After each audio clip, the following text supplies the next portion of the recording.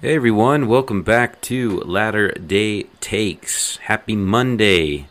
Coming out with you strong with a podcast with Adam Eberts. I'm excited to get this one out there. Adam has an amazing story. I don't want to really give you too many details because the fact of the matter is he shares it perfectly, and he talks about kind of what his struggles were growing up in the church, drug use, things like that, and details his conversion, and it's fantastic. It's amazing. It's something that should be out there for everybody to see, and he's not shy about sharing the story. That's another thing I really appreciated about Adam. I asked him to come on, and he was all for it. Came right on, no problems. And then from there, we actually had to make a part two because his conversion story was so awesome. I just wanted to hear everything as much as I could. Part two will come out next week, and I just kind of give you a little blurb at the end of the episode what the plan is there. But part two, we talk a little bit more kind of the Desnap movement because he was one of the kind of the premier people to help create that movement and to give a voice to those that didn't really have a strong one on Twitter, and he details all that. We get into that. We talk about his podcast. It's a fascinating conversation, if I do say so myself. Adam's an awesome guy. Really appreciative of him coming on the podcast. I think y'all will enjoy his story. He's a great guy to have on our side. He's also a great follow on Twitter, for those of you that are interested in that. His handle on Twitter is at JA.Eberts. And I give the spelling of Eberts obviously in the title, but that's EBBERTS. If you want to follow him, check him out on that. He's great just for a voice for, the strong members of the church that view themselves kind of as the traditional members of the church, those kind of classic conservative members. Anyway, sorry, I've probably gone a little bit too long there gushing over Adam. He's an awesome guest. It was a great episode. I think y'all will enjoy it. Hope y'all had a great weekend and still having fun with the holidays. Later this week, we got the Home Alone pod coming out. I've been highly anticipating this one personally because I don't know why, I've just been such a big fan of that movie during Christmas.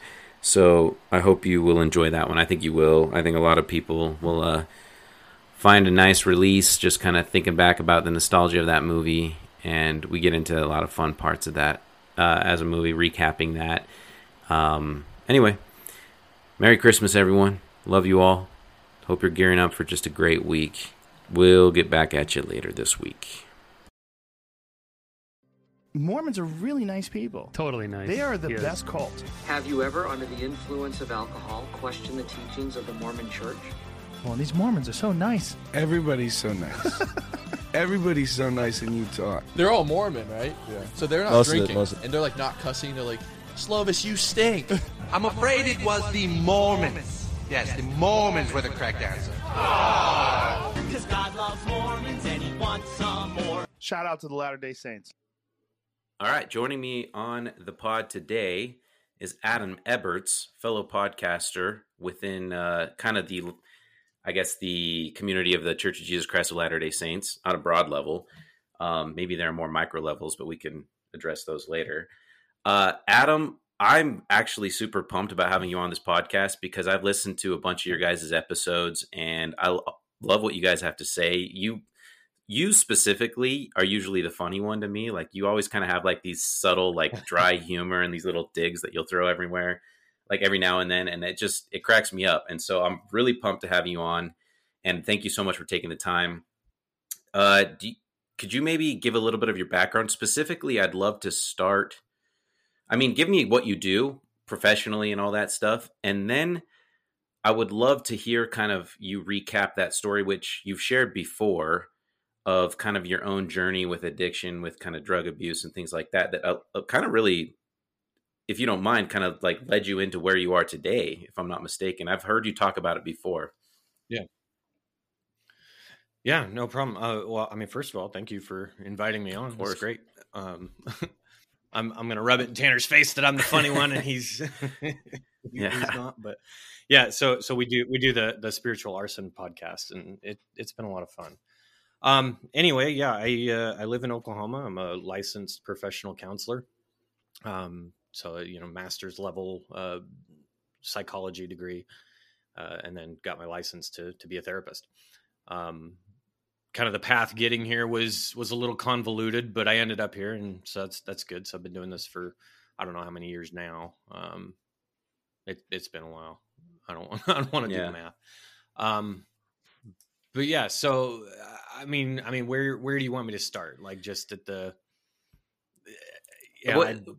where does the story normally start when it comes to kind of how you lost sight of kind of who you were and everything? I mean, you grew up in the church, didn't you, or did you convert through this process?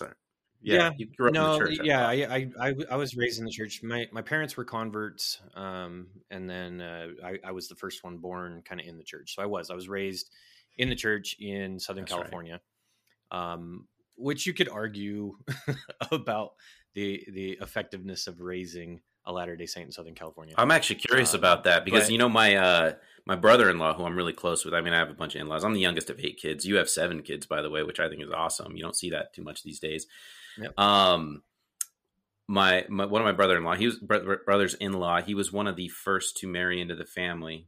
He was the first, and he grew up in Southern California, kind of the Glendale area. I don't know if is it kind of close to there where you grew up? So I grew up outside of Palm Springs in a little town called Palm Desert, which is like Riverside County. So it's way out in the desert. So the Coachella Music Fest is out there. But it's way out there. Not really around anything but dirt.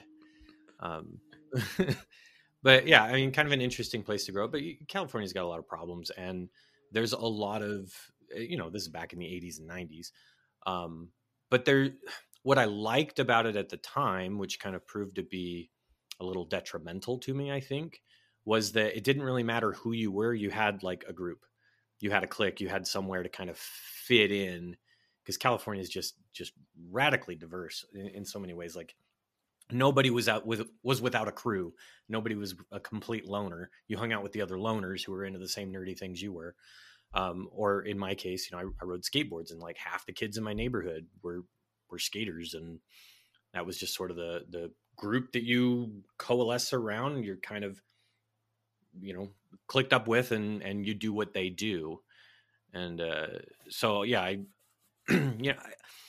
I had a few moments kind of growing up where like church was important. For the most part, though, all the way through middle school years into high school years, I don't know that I ever worried about it enough to say that I had any sort of a testimony that I was like, I just don't know that I ever gave it much thought. I kind of went through the motions and went to church every Sunday. My parents were active, and my siblings were all pretty I was actually much curious about that real quick. And this is obviously not to place any blame anywhere else other than yourself. I think you've always kind of been pretty clear about that. But do you think your parents may have facilitated a role one way or another to kind of, because everybody approaches the gospel differently, and obviously parents are going to have an impact on their children and how they practice and everything. Could it have been and this is also, let me start this by saying converts can be some of the strongest members of the church from day one, but sometimes they have a harder time grasping exactly what the norm is, or I don't even know what the norm would be necessarily, but just kind of their own approach, and then being able to put that onto their children. And I'm just curious if that had anything to do with that, you think?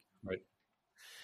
No, in fact, I think my parents, like when they latched on to the gospel, they joined the church in Oregon, which is actually where I was born, and then we moved down to California when I was fairly young. But they joined the church and just gobbled it up. Like they loved everything about it. They would be considered golden contacts at this point, and it completely transformed both of their lives. And wild kind of experiences that they've told us about. So like they lived it, right? They lived the gospel. They lived their beliefs. They practiced their beliefs. There was no question in my mind ever that they believed it, lived it. And there was nothing in their behavior or conduct or anything that like ever contradicted what they believe, which I think is the biggest problem that a lot of parents have, a lot of us as parents have. Is that we're professing something and we're telling our kids this is really, really important to live and believe and practice this way. And then we're doing something completely different to that. I think that sends a mixed message. But in my case, that was never a problem. I knew exactly where my parents stood on everything. They weren't super heavy handed most of the time, but there was just expectations. Like you went to church and everything else. I think for me, I was just interested in what my friends were doing. I was interested in having fun. I was interested in, doing the fun and exciting things. Like I was very much kind of a hedonistic sort of mind right? If it was fun, if it was a little sketchy, if you might get in trouble doing it, I wanted to do it because it was like a good time. My little brother, on the other hand, was very much all aligned with the rules and everything else. He never acted out. He never, well, that we knew of anyway. But yeah, so yeah, I don't think my parents could have done it any different, honestly, than they did. They were doing the best they could. I had 2 older brothers that were kind of putting them through hell as well. I apologize. There's like a no worries. Hey, it's believe me. I don't know if you can hear that or not, but yeah. So that's just sort of how it was. I never felt like a sense of needing to know. I had church friends, and I think this was part of the problem too, is I had friends in church who were kind of into some of the same things I was into, and it's different than in Utah, like where I don't know, you can kind of choose to be with the good, good members of the church, good Mormon kids and the bad, and with me, you kind of got what you got where you got it, and all of my church member friends were into skating and goofing off and vandalism and everything else, right? Like that was just, we were all just a bunch of little turds running around the suburbs doing what we wanted to do. So that's funny you say that real quick, because I've actually had that kind of thought process. So I grew up I was born in Las Vegas, lived there till I was 11. My family moves to the Salt Lake area around that time. I'm the youngest. So like my parents still live in the same place that we moved to this day. So I got to kind of experience both. Now, granted, before the age of 11, you don't really experience the world like you would from 11 to 18, kind of like leaving the house, getting to college and everything. But I will say that I do kind of have this hypothesis, so to speak, that in Utah, in some ways, it can actually be a lot harder to raise children because of that big gray area that you're kind of talking about, where just being a member of the Church of Jesus Christ of Latter-day Saints isn't enough. In other words, you can kind of get away with that sometimes outside of the state of Utah. Now, obviously, there are large pockets everywhere. Mesa, Idaho, even parts of Southern California will definitely have its pockets of large congregations of the church where you can have your own little clique that's all, or most of them are members of the church, and you can participate in the debauchery together. But in Utah, that's inflated to the highest degree, because if you go to a party and somebody says, "Hey, would you like a drink?" and you say, "Well, I actually I'm a member of the Church of Jesus Christ of Latter-day Saints," or back when we grew up, you just say, "Yeah, I'm Mormon," and they're like, "Yeah, exactly." And that was usually enough for people. If they weren't, they're like, "Oh, okay, that's cool," whatever. And this may be an oversimplification to some, but in Utah, that doesn't hold any water, because they'll either tell you, "Oh yeah, so is that dude over there," or "So am I." Because the guy pouring you the drink. They'll be like, "Yeah, so am I." So what about it? And so it's kind of this interesting phenomenon, I guess, and one way of putting it, in Utah that exists, but also large pockets outside of Utah is my own hypothesis. Now, granted, this has not been put into practice. I don't have children of my own, so I don't know for sure. But anyway. I don't know. I mean, it sounds legit. I can certainly see scenarios unfolding like that, and it's consistent with things that I've heard from people. I think growing up in Utah would have been awful. My older brother went through a lot of similar things that I had done, and I think that's what my parents were mostly afraid of, was that I was going to like lockstep follow him on a lot of paths, and they expressed that. But he told me at one point he did go to Utah when he was out of the house. He's 17, 18 years old. I don't remember how old he was when he went there. But he did live in Utah for a little while, and he said it was the darkest time of his life. Like, it was just, that's when he was spiraling the hardest. He was using some of the hardest drugs he'd been using, and he lived in Salt Lake. Said it just about ruined. Does he kind of say the largest contributing, or one of the bigger contributing factors to that was actually being in Salt Lake itself? No, I mean, no. he brought a lot of that baggage with him.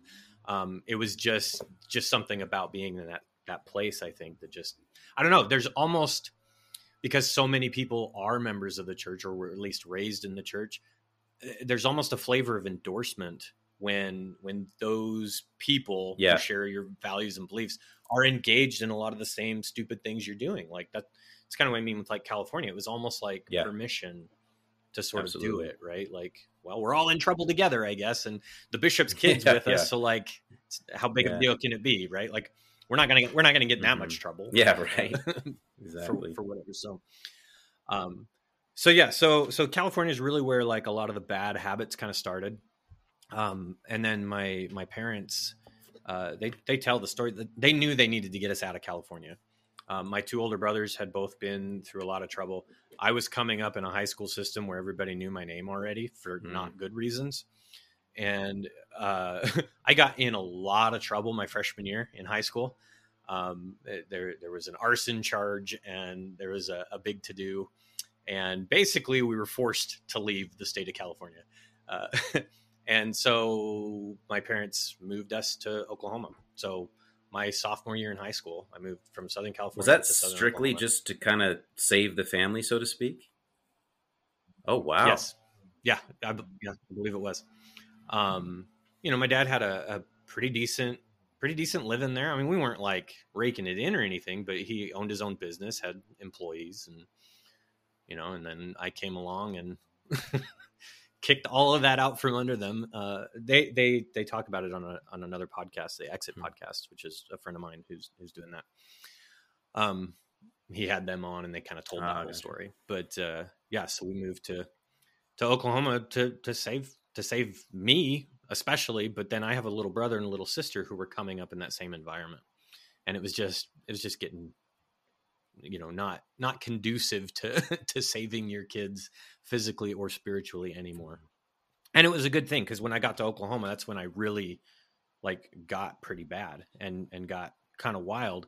And thankfully I did it in such a small kind of rural sort of community, because had I been acting out the way that I was in a place like Southern California, I have no doubt that I'd be dead. When you had your fail safes too, the environment you were comfortable with, and people knew exactly what not to say because they had your back in all the wrong ways, obviously. And it was just out there in a foreign to Oklahoma, I guess it could be foreign to a lot of us, who knows, but no, it was foreign. It was, you don't have anybody having your back. And so people are just like, who is this kid? He's trying to disturb the peace, something that we fought for so many years, or things along those lines. Yeah, and there's no shortage of that. Like, it didn't take me long to find people who shared similar enough interests. Like, not a lot of skateboarders, not a lot of people listening to punk rock, but everybody liked grunge and whatever else. So I could find people adjacent enough who were also into using drugs. Sorry to keep cutting you off, by the way. Like, I'm very conversational, so like I do tangent by tangent by tangent, and hopefully it's not all about me, but I mean, I want this to be a tangent for you. I heard this, I can't remember, it might have been from you on one of your episodes, and it might have not been, but regardless, I'm curious to get your thoughts on it anyway. I had heard a story about people that kind of get into that lifestyle when it comes to using and whatever else. They can go to a new town, and within an hour, they'll know exactly who to go for, basically, to buy whatever it is they need. Because everything's so similar. It's not that difficult. I was talking to my wife about this the other day too. Like, we were leaving Target or something, and there was some two girls walking in front of us with like bright green and bright blue hair and a pair of like Converse shoes. And I looked at my wife and I said, growing up, that meant we liked the same bands. Yeah. That meant we were into the same things. And so I could strike up a conversation with that person. It's a little different now because, I mean, our culture is just so weird now. But yeah, you knew right away who was smoking pot and who had some. Like, they were just telltale signs, right? And so you're the new kid in school, and I show up obviously looking very different than most of the kids in my school. Not a jock, not a cowboy, and that's pretty much like 90%. And so what that left were the other kind of freaks and people like that you just sort of gravitate towards. And yeah, of course, they're all smoking, they're all drinking, they're all popping pills and everything else. And cool, I'm into that. Let's do that. and that becomes like the basis of friendship for like the new guy in town. I can remember at one point I was out riding my skateboard, and I was wearing this really bright Hawaiian shirt, and I don't remember if I had a mohawk at the time or not. But I'm just like cruising through a neighborhood, and some people I hadn't started school yet. This was like the summer before, so I didn't know anybody.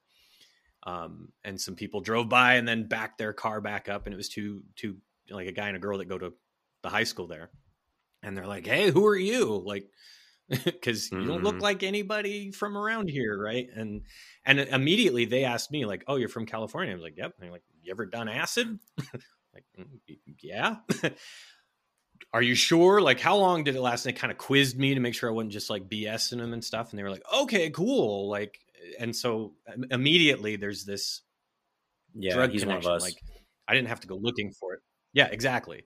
And you're kind of the new element, right? Like you don't really have to go looking for it in a small town. Like it kind of finds you, because you're the new exciting, interesting thing, right? Especially if you're showing up to school with a mohawk and a Hawaiian shirt. They hadn't seen anything like that. Like this is back in the 90s. Oklahoma was still like a decade behind. Aren't they still? I'm not. No, well, yeah. I mean, yeah. No, I think the internet has largely erased a lot of that. And has Les Mis come out in Oklahoma yet? I'm not sure if it's a little behind, right? It's pretty good. Hugh Jackman really does a great job. Right. No, but the internet really has kind of like negated that. So you don't really. Yeah, that makes a lot of sense from a communications perspective, which is something I've studied. It does kind of level the playing field, which is, once again, a tangent. So cool about how the internet came around in the 90s and made the church a global church, and President Hinckley was the guy to engineer kind of that whole thing, and he was just well versed. Anyway, sorry. Yeah, it's exactly what you're saying. Right. Yeah. With a lifetime in communications, he's the guy to kind of do that. But yeah, I think it's kind of a disaster from a cultural perspective, though, because we erase a lot of the really cool, unique things. You know, like I'm really into music, and I always have been. Like the Omaha music scene was very different from the LA music scene, and was very different from the Boston music scene. And like now, it's all just kind of, I don't know, like there's nothing super distinctive, and I don't know. I don't like it. I think it's ruined a lot of things culturally, but that's, you know, I'm plucked from Southern California into Oklahoma, and I stand out like a sore thumb. Like everywhere I go, people are staring, which was another funny thing. Because in California, if you stare at somebody, you can expect to get beat up or to have to beat someone up. Like you don't stare, you don't make eye contact, you don't look at people. And in Oklahoma, everybody stares, because I guess it was a small enough town. They just figured they ought to know you.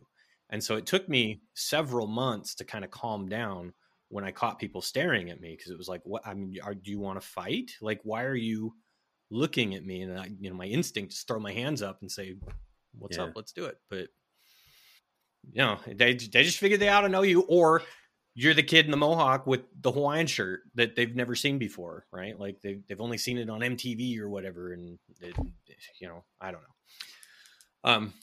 So anyway, like I clearly was not done self-destructing. Like just moving me from California to Oklahoma, I think changed the environment enough that I couldn't hurt myself too much, but I was still pretty determined to just sort of. You could take the kid out of Palm Desert, but you can't take Palm Desert out of the kid. Yep. Right. And so and the kids I was running with, man, they were not bad kids. Like, especially by comparison, like they were all pretty good kids. A lot of them kind of messed up situations and stuff, and it was a lot of just experimentation with drugs and partying and whatever. But it just, you know, certain drugs you get stuck. You can't help it. Like you surrender a significant portion of your agency. And so while it started out with like a lot of pot, right, and pill popping and alcohol and stuff, like it eventually progressed towards methamphetamines, LSD, shrooms, ecstasy, that sort of stuff. Like I never did heroin and I never did PCP because I was afraid of both of those, actually. Like one, I hate needles, and the thought of doing heroin was just ridiculous. I just thought that was the stupidest thing ever. But yeah, everything else was pretty much like, okay, whatever, I don't care at this point. And but you get stuck on that. And I don't know if you want the story of kind of the turnaround. That's the part. Yeah, but, I'm anticipating the most again. I love hearing this part. Well, so kind of going through all of that, like I was getting worse and worse and worse. And I've got some pictures that I've thought about digging out. They're at my mom's house. I got down to like 130 pounds. I'm 6'1", Holy almost cow. 6'2", and was down to about 130 pounds at one point. because I just wasn't sleeping. I wasn't eating. I was just doing speed and methamphetamines and smoking a lot of pot and just kind of running around like. And after high school, I had like no aim, no direction, no nothing. During all of this time, my parents are staying, very much aware of my circumstances and everything else. And I think they did a pretty good job of like supporting without condoning. They did a good job. They did the best they could with what I was giving them to work with, I think. Very supportive, never hesitated to kind of share something with me. And there were a couple of events that like created kind of turning points for me that meant more to me in retrospect than probably at the time. But I can recall one particular event where my dad was a carpet cleaner, a carpet cleaning business. And we would do a lot of commercial accounts and stuff. And we were cleaning a funeral home one day. And I would always go with him, earn some extra money so that I could go buy some pot, whatever. And we were cleaning this funeral home that was embalming some bodies at the time. So you could kind of smell it. And it was just kind of a surreal whatever. You're cleaning the carpets because there's going to be a viewing. There's bodies in the back. And then there's like the casket display room where you walk through and select your casket, I guess. And it was just very, very somber, a little macabre. And it just got me thinking about kind of life and mortality sort of for the first time ever. And I remember like just feeling kind of weighted by it all. And I don't know that there were any conscious thoughts about like, oh, I should really clean up my life or anything like that. Like up until this point, I had considered myself an agnostic, which was my philosophy on life was, if there's a God and he is all knowing and he is all loving and he is all these things what we say he is, then he understands perfectly why I am the way I am. He understands why I think the way I think and why I can't embrace him or this gospel or anything else. If he's a God of love at all, then that's good enough, right? He gets it. Of all the people who should, he does. And he's not going to hold me, to some higher standard because that's where I'm at and he knows it and that's good enough for me.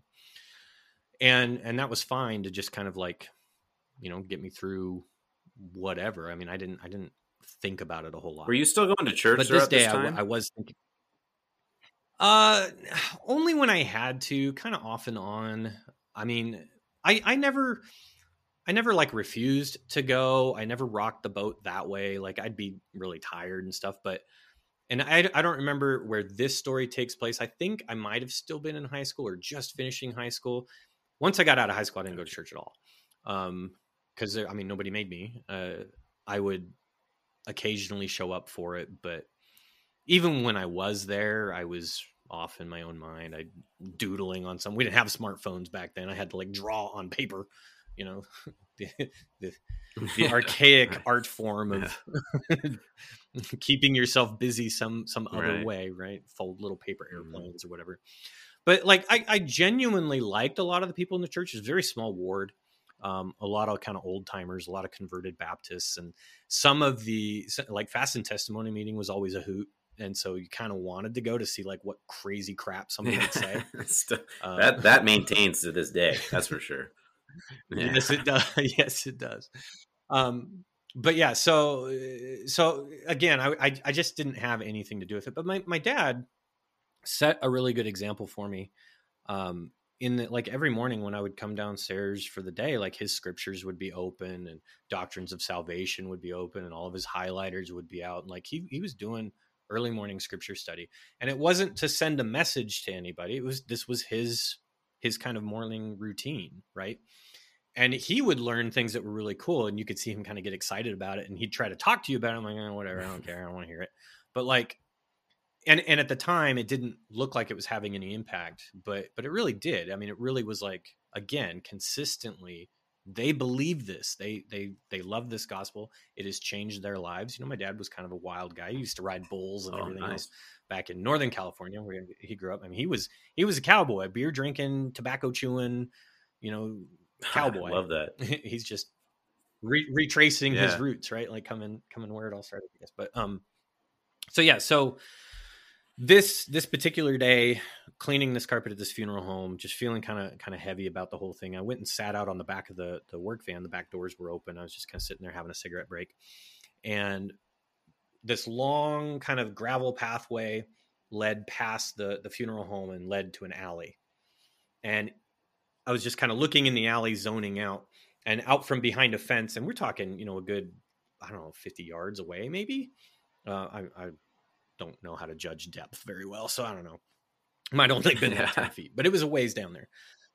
This blue balloon that looks like it just came off a string or something kind of rolls into the alleyway into from behind a fence. And I can see it just it's just sort of rolling back and forth, kind of caught in the wind at the end of this little gravel driveway. And I was thinking to myself, and I said to God, basically, like, if you're there, if you're real, roll this balloon to me. Just kind of challenging it a little bit, but also probably for the first time in my life, genuinely curious, because at this point, this must have been after high school, because at this point, like, I had been using meth pretty consistently, and it just beats the crap out of your psyche, man. Like, it makes you so paranoid and so, like, unable to concentrate and to rest. Like, that's really the hardest part about it, is like, when you're on like a binge and you're kind of on a high for a couple of days, it's like a lot of fun. But then after about day 3 or 4, your body is done and it's ready to go to sleep, and you're not using, and you're trying to come down. You're doing everything you can to sort of bring yourself down, and you lay down and you feel your body just say, I'm done, and give out. But your mind just keeps going and will not stop and will not shut up. And man, it's like all you can do to kind of just get some silence. So I had been kind of doing this to myself consistently, and was definitely feeling it, and was feeling like, it's time to move on from all of this. It's time to understand something a little bit better. There's got to be something else to life, whatever. So I said, all right, God, if you're real, send that balloon to me. And the moment I said that, no wind or anything, this balloon starts tumbling towards me from the end of this gravel road in a straight line, and rests right between my feet as I'm sitting on the back of this truck. And I don't want to say that I was dismissive of it at the time, because it wasn't entirely, but I remember just kind of taking a drag of my cigarette and saying like, okay, that was weird. And then just going back to work, right? Not really giving it another thought. But it did kind of linger. It sort of stuck with me for a little while. There was another experience much later. I don't know how much later. All these years kind of like run together. It's just one big blur from like my senior year to that year after high school. Like, I don't know what was going on. It's almost 2 years after high school. So when I kind of think about these and tell these stories, they're all out of order. So chronologically, who knows? I may never remember. But somewhere kind of later in this whole thing, I had a really intense, kind of terrifying experience with mescaline. I have no idea what peyote. Oh, is that what that is? And, okay. Yeah. I remember you talking about peyote. It's a really strong hallucinogen. And it lasts for like 16 hours. Like, at the dosage I took it was really stupid. And it lasted for about 16 hours intensely, and then kind of tapered off over the next like 5 or 6 hours. It was really, really reckless, really stupid. I'm lucky to have come out of it with any sanity at all. I'm not convinced that some of the people I was with did come out of it with any sanity. But it was such a crazy experience. I can't even begin to go into the details of it. I get kind of icky feeling when I talk about it sometimes, but just because of some of the elements that were in it, but it was scary, and it felt demonic in a lot of ways. Like there was some active kind of influence sort of vying for my soul. And it scared me. And I really started kind of taking a hard look at my life and kind of thinking about things. It didn't really slow me down. I kept going, but I could no longer feel good about what I was doing. And some other time, something later, I was back on some amphetamines of some sort, and really paranoid, not able to sleep at all, and had an experience with somebody who I knew. It was a friend of mine, but she'd said some things that just like kind of re-triggered this whole terrifying experience from the peyote, from the mescaline, and like this new kind of level of paranoia. And the paranoia was just so high that I couldn't sleep for days. I was like peeking out the windows. Every car that drove by was the cops or the feds or something else, right? Like it was just, I was climbing the walls, and it was just really, really, really bad. And this is all taking place upstairs at my parents' house. I don't know if they had any idea what was going on or not. I mean, I know that they knew there were a lot of problems. My mom had been prompted several times to like get, like at one point was prompted to get me out of town. And so I went with her to Branson, Missouri. She's just like, "You're just coming with me. Let's go." Wow. Don't know why, but we got to save your life. So let's go. And I don't know what would have happened. Great things about Branson, by the way. I really have. Yeah, Branson. It's like redneck. Yeah. That's cool, by the way. I like that. Like redneck, you don't even know what it could have been, because I feel like that's what's so interesting about how the Spirit works, is that a lot of times we don't get a confirmation. Yes. And I'm not going to go into this, but I have in my mission, it's kind of along those same lines, that it was just my patriarchal blessing said that I would be protected on my mission if I follow the promptings of the Spirit. And I never really felt even remotely compromised. So it's kind of like, oh yeah, I guess that did happen. That's great. Anyway, sorry. Yeah. No, that's fine. So I there were a lot of incidents like that. That was a big one. And that was like, I was definitely kind of in the depths of it at that point. There's pictures from my time at Branson where I am like $135, you know, and you look at it, it's like, ooh, that's terrifying. Like that's skeletal walking around here. But yeah, so this kind of super paranoid state. And I just got to the point where I was like, man, I've got to do something different. This is just not working. At this time, I had been going down to Dallas quite a bit. I lived in a little town kind of between Oklahoma City and Dallas. And we used to joke that if you wanted to get into trouble on the weekends, you went to Oklahoma City. If you wanted to get into a lot of trouble on the weekends, you went to Dallas. And it was just a party scene. And I was connected with a lot of people really, really deep in the club scene. And so a lot of like designer drugs and party drugs, and got connected with some people who I actually had gone to high school with, who were now living down there, who were involved in moving large quantities of certain substances. Oh, wow. And there was an opportunity to go down and do that. Right. And so it's a party 7 days a week, and you're making money, and we're all living in this wonderful free love community down in North Dallas, which if you're familiar with Dallas, like it's it would not have been a good I'm not familiar with that part of Dallas, but I have been to Dallas a few times. Yeah. That's good. Yeah. Dallas is a cool city. I liked it. There's still a lot of redeeming qualities. Yeah.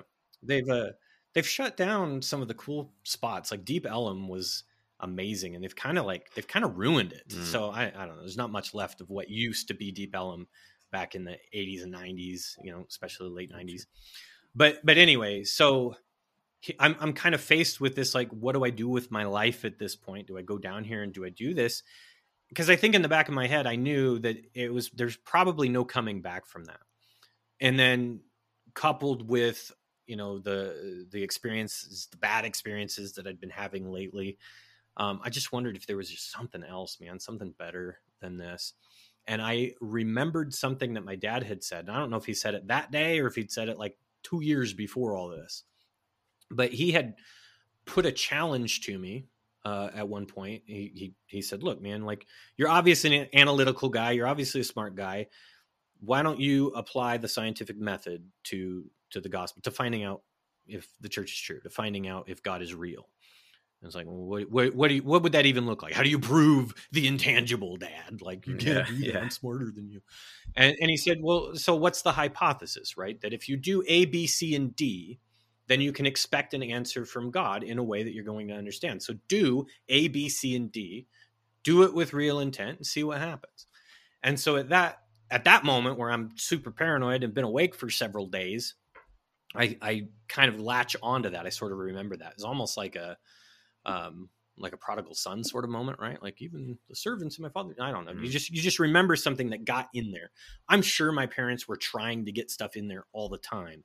And this may not even have been intentional, but it's the one thing that got in there. And so I thought about it. Okay, what am I supposed to do? I'm supposed to pray. I'm supposed to ask, and I'm supposed to do it with real intent. Now I've prayed before, and I have shaken my fist at God before, and I've told him what a jerk I think he is. I had to edit myself. I don't know. I don't know your policy on language. I don't tend to hit the explicit button, so I kind of stopped short of that. I mean, basically, no F word really gets thrown out. I think I put a quote in one time. I don't say yeah. So other than that, honestly, it's free reign. I have people come on sh bombs left and right. It's fine. Dude, I feel so bad about it on Spiritual Arson because it's like every episode I'm like, crap, we screwed that up. Yeah. But anyway, like, I had been mad at God. I had challenged him to show up when I was, upset and angry, and had demanded a sign, finally show me, and nothing had happened except this balloon. And that wasn't a challenge. That was like a moment of genuine curiosity, I think, when that had sort of happened. And I'm kind of remembering that at this moment too. And so it was like, all right, so I need to pray, but not just pray. I need to fast. I'd heard that, praying is like a flashlight and fasting is like a spotlight. And faced with the decisions that I was potentially going to make, I needed a spotlight. I needed to really get God's attention. And so if this is the hypothesis, if this is how you do it, and you do it with real intent being, for the first time in my life, being willing to accept whatever answer I got, and then acting as though that's the truth, like accepting that as a truth. And I realized I had never come to that point before. I had never in my prayers been willing to accept the answer before I got the answer. And that makes all the difference. And it made all the difference for me. And since that time, as I've gone back and I've studied a lot of this, and I've studied conversions of other people in the scriptures, like that has made the difference for everyone. It's not enough to get, you're not going to get an answer just to satisfy your curiosity and to then reject it. You're going to get an answer that means something when you're ready to act on it, when you're ready to kind of let me ask you this real quick. Sorry. How do you accept an answer you don't know? Like what it's going to be. So like, what do you mean by, because I know, and this isn't me challenging you in a way where it's like, oh, prove me wrong here, but it's more kind of like just conceptually somebody going and saying, well, I don't know if to accept whether or not the church is true, because I don't know if that's the answer I'm going to get any, like, I don't know, like, how do they conceptualize something like that? Yeah. I don't know. For me, it was like, I mean, the whole nature of my experience was, is God real? First of all. And that's what I wanted to know. And secondary to all that was, is the church true? Is the Book of Mormon true? Any of that sort of stuff. Like, I wanted to know, is God real? Which you had already determined in your mind through your agnosticism, by the way, because you had said he does love you. Well, if he exists, and if he is all these things, then whatever. But that was just a way of not really thinking about it. It was a way of not worrying about it. But now, okay, is God real? And if he is, then like, who am I to get in his way? Who am I to like say, yeah, but I know better? Like, I mean, the very concept of God supersedes anything I think I got going on. And so that's what I meant by like willing to accept it. So if God shows up and has the power, first of all, to demonstrate his reality to me, then whatever he says I need to do, I'm going to do, because that's bigger and more powerful than whatever I got. So it's humility in a nutshell. It sounds like, right?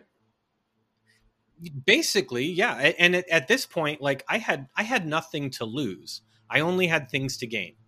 If he didn't show up for me, I was going to Dallas, where I'd probably die. Right.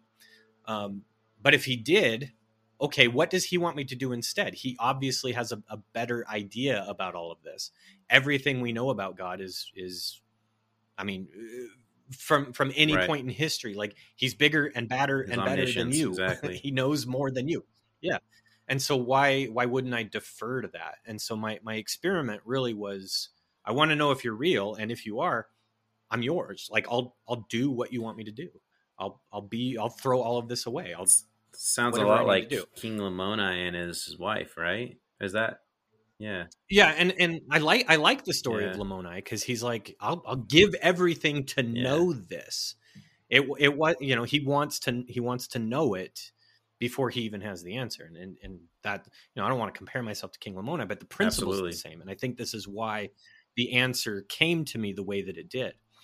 And so I prayed and I opened up a fast for the first time in my life. I laid it all out. I said, I just want to know that you're real. And then I'm willing to accept it and do something about that. I'm willing to make changes in my life. And it was only, I don't think I was into my fast for more than an hour before like things started to kind of happen. And, I don't go into a lot of details, and I don't know what details I've shared with whom about this, but it started out, I thought I was having an acid flashback. I thought I was like experiencing like a hallucinogenic kind of shadow, right? Like it was such a weird state that kind of came on, and thoughts kind of entering my head that didn't feel like they came from me. They felt externally placed there. And I think a lot of that was for my sake. Like the answer was given to me in a context, in a way that you would know. I love that part of the Spirit, by the way. Mm-hmm. Like the Spirit is so customizable, and it speaks to us in the way that we understand. And that's something that I think probably isn't taught enough, if I may, in our church, quite frankly. Right. No, absolutely. So I'm laying here and I'm having this intense kind of visual and sensory experience. And I tell myself, like, holy crap, I think I'm having a flashback. Like, and that's what I say out loud. And in my mind, I hear, nope, this is your answer. Get up and go do some things. And there were some things that I was instructed to go and do that led to kind of some other realizations, some other kind of conversational sorts of things that had happened. And at one point I got this eerie and fascinating kind of sensation.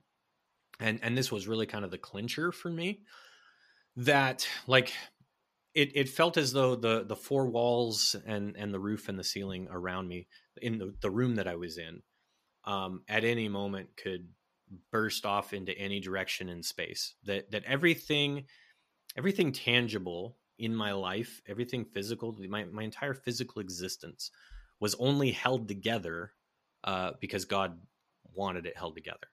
That at any moment, everything could be broken apart and I would find myself alone in the immensity of space.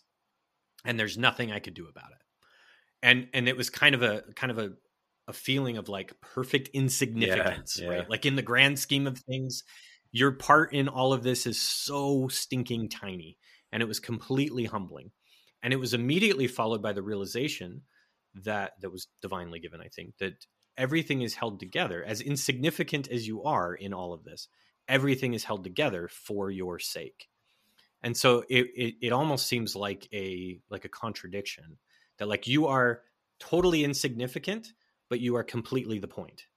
That everything is held together for you, for your progress, for your experience, for your benefit, to kind of grow. And I knew all this came from God. And it was kind of cool because it challenged a lot of kind of emotional beliefs that I'd had up to that point, that a lot of us have about, do I matter? And, things like that. And like, nobody loves me and that sort of thing.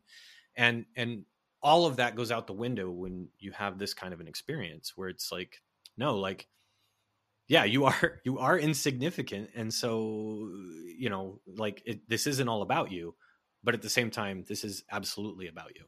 You are that important. And then there were some other, a series of other things that kind of came, but the light that kind of filled my body, that filled my soul, that my paranoia had immediately vanished. Like all of this had happened in a moment. It actually played out over several hours, where I was alone in my room, kind of experiencing all of this. But the relief that I felt, the lifting that I felt off of my shoulders,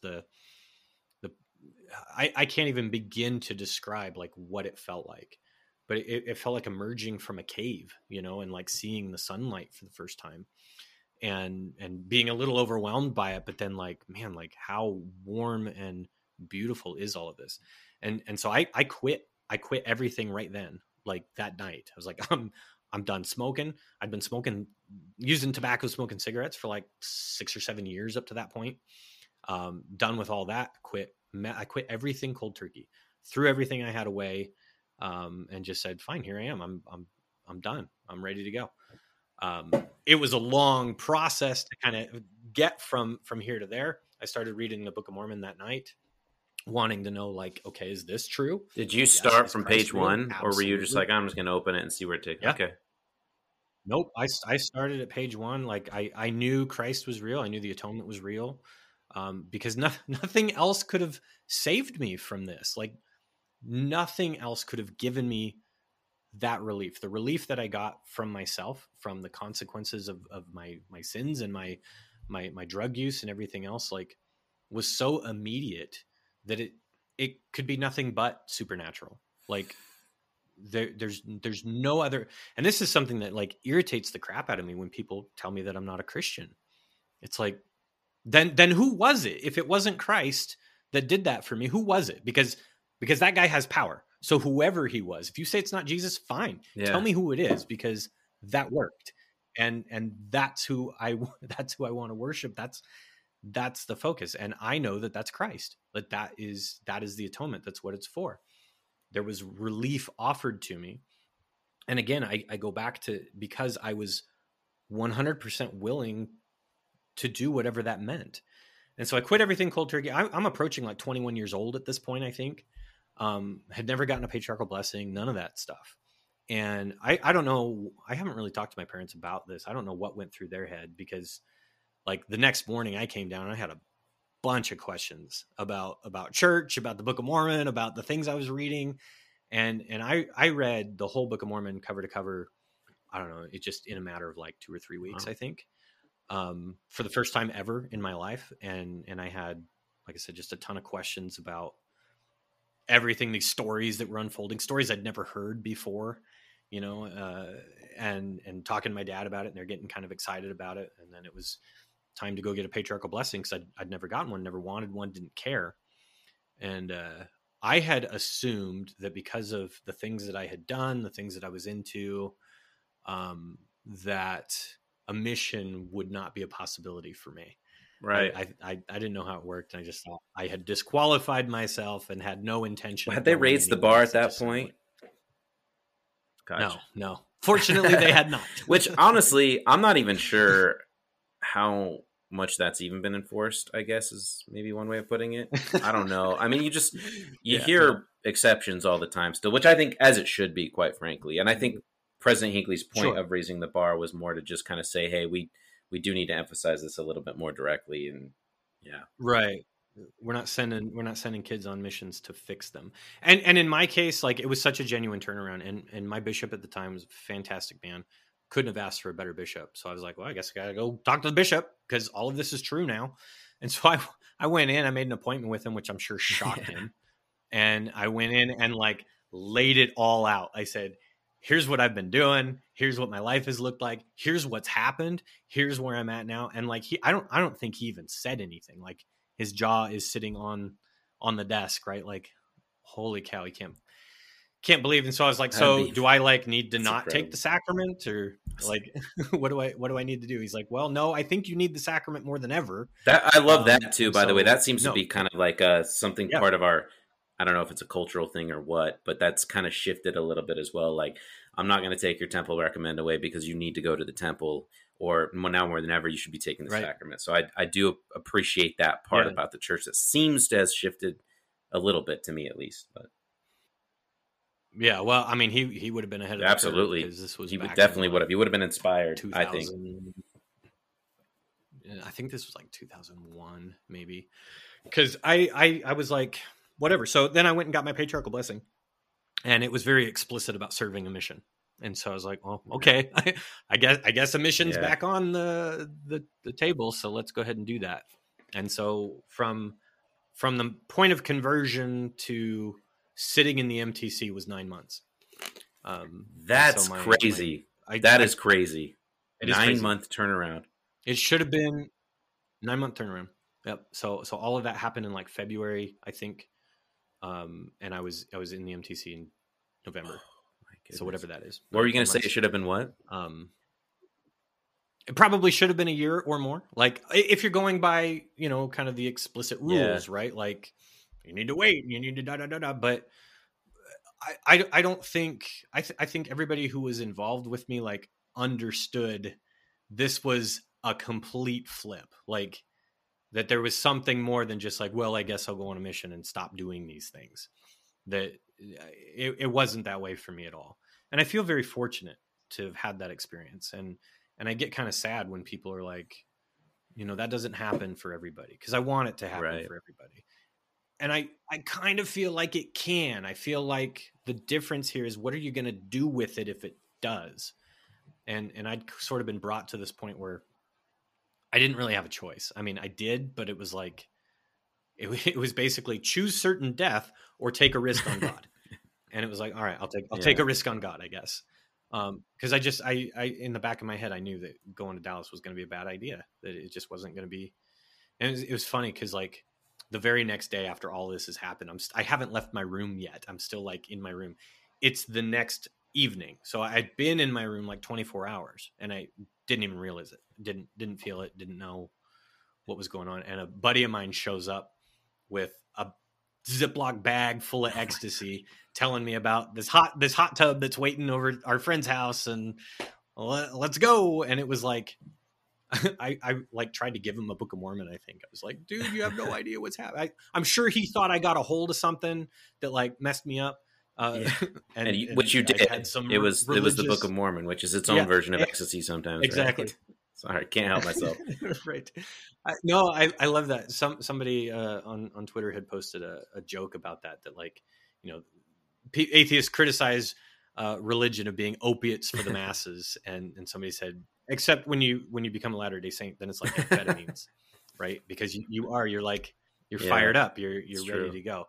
And I alienated every single one of my friends because I was just literally overnight, I'm not that person anymore. So you weren't salivating and they at all had a real over any opportunity to revisit that.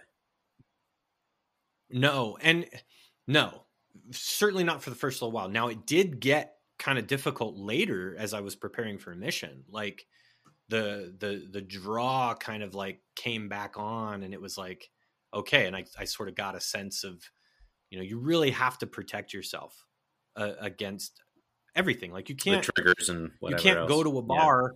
Yeah, exactly. You can't go hang out at a bar and expect to not be tempted to drink. Like, because when you go to the bar, you go there alone. The Spirit doesn't go with you, and you're going to be tempted. And there were scenarios and circumstances, because not all of my friends abandoned me. I had a couple of really good friends that kind of stuck through me with it. They thought it was amazing, but they were still, doing what they were doing and like still offering it at every time. And I realized like, I like that you're still willing to hang out with me, but maybe I need to not hang out with you so much if this is what you're doing, because I found myself in those situations and it was getting more and more difficult to resist it, to say no. And also like I had never believed in a contact high, but they happen. Like I never thought that was possible to be in a room filled with pot and like get a contact high, but you can, turns out. And that was kind of wild. But yeah, so the rest of that, it served a mission, came home, went to BYU, Idaho, where I met my wife and got a job as a juvenile corrections officer, which was really kind of funny and ironic. Yeah, and that's like a movie. Having I know, dude, having been on the other side of juvenile corrections to then be like as a juvenile correction officer, but I think it gave me a ton of. I was going to say, in some ways, it makes the most sense, right? Right, and it was funny because like they couldn't get away with anything with me, because they could like snooker some other people and like shine them on, but I'm like, come on, dude, don't give me that crap. Like I know where all the hiding spots are. I know I know what all the excuses are. Like, and then, I graduated from BYU, Idaho, and the plan at the time was to go to law school, become an attorney of some sort. And instead, there was a juvenile probation officer job in Oklahoma, in my hometown. And so it was like, that's great, because we didn't know where we were going to go. We could stay with my parents, get our feet under us. It's a career with the state. It's got state benefits and whatever. And so I did that for several years before going back to school, getting my master's and doing the psychology. Where's your wife from? And so here I am today. She's from Kansas. Nice. So yeah, Midwest. She's all about that. Yeah. So it was fortunate. And I think we found each other largely kind of like by being repulsed by so much of the Wasatch Corridor culture. And I know I give Utah a lot of crap. A lot of it is deserved. Yeah, no, I'm with you actually, for sure. But there are just some attitudes that you don't find anywhere else that are just really foreign and odd to me that I just kind of had a distaste for up there, and you hear them in classes and everything else. And so she and I kind of shared a little bit of that distaste for some of those cultural elements, and a love for the Midwest, a love for what's funny is that geography wise, Rexburg's probably pretty relatable to the Midwest, actually. Rexburg itself. Now you can go 30 minutes and then you're like basically in Yellowstone or the Tetons or whatever, but yeah. Right. Yeah. Rexburg itself wasn't bad. It was just, like I said, a lot of the attitudes of kind of that sheltered sort of life. And I hate to say that. I don't like calling it a bubble. I don't like saying you guys are sheltered. Like my experiences didn't give me something over anybody, but it certainly gave me a different perspective. And it was so radically different from a lot of what my peers were sharing that it was just like, I just can't even, like, it would require too much education to like get us to a point that we're talking about the same things when we're talking about something. And so I don't know. I just didn't really want to kind of mess with it. No, I totally get that.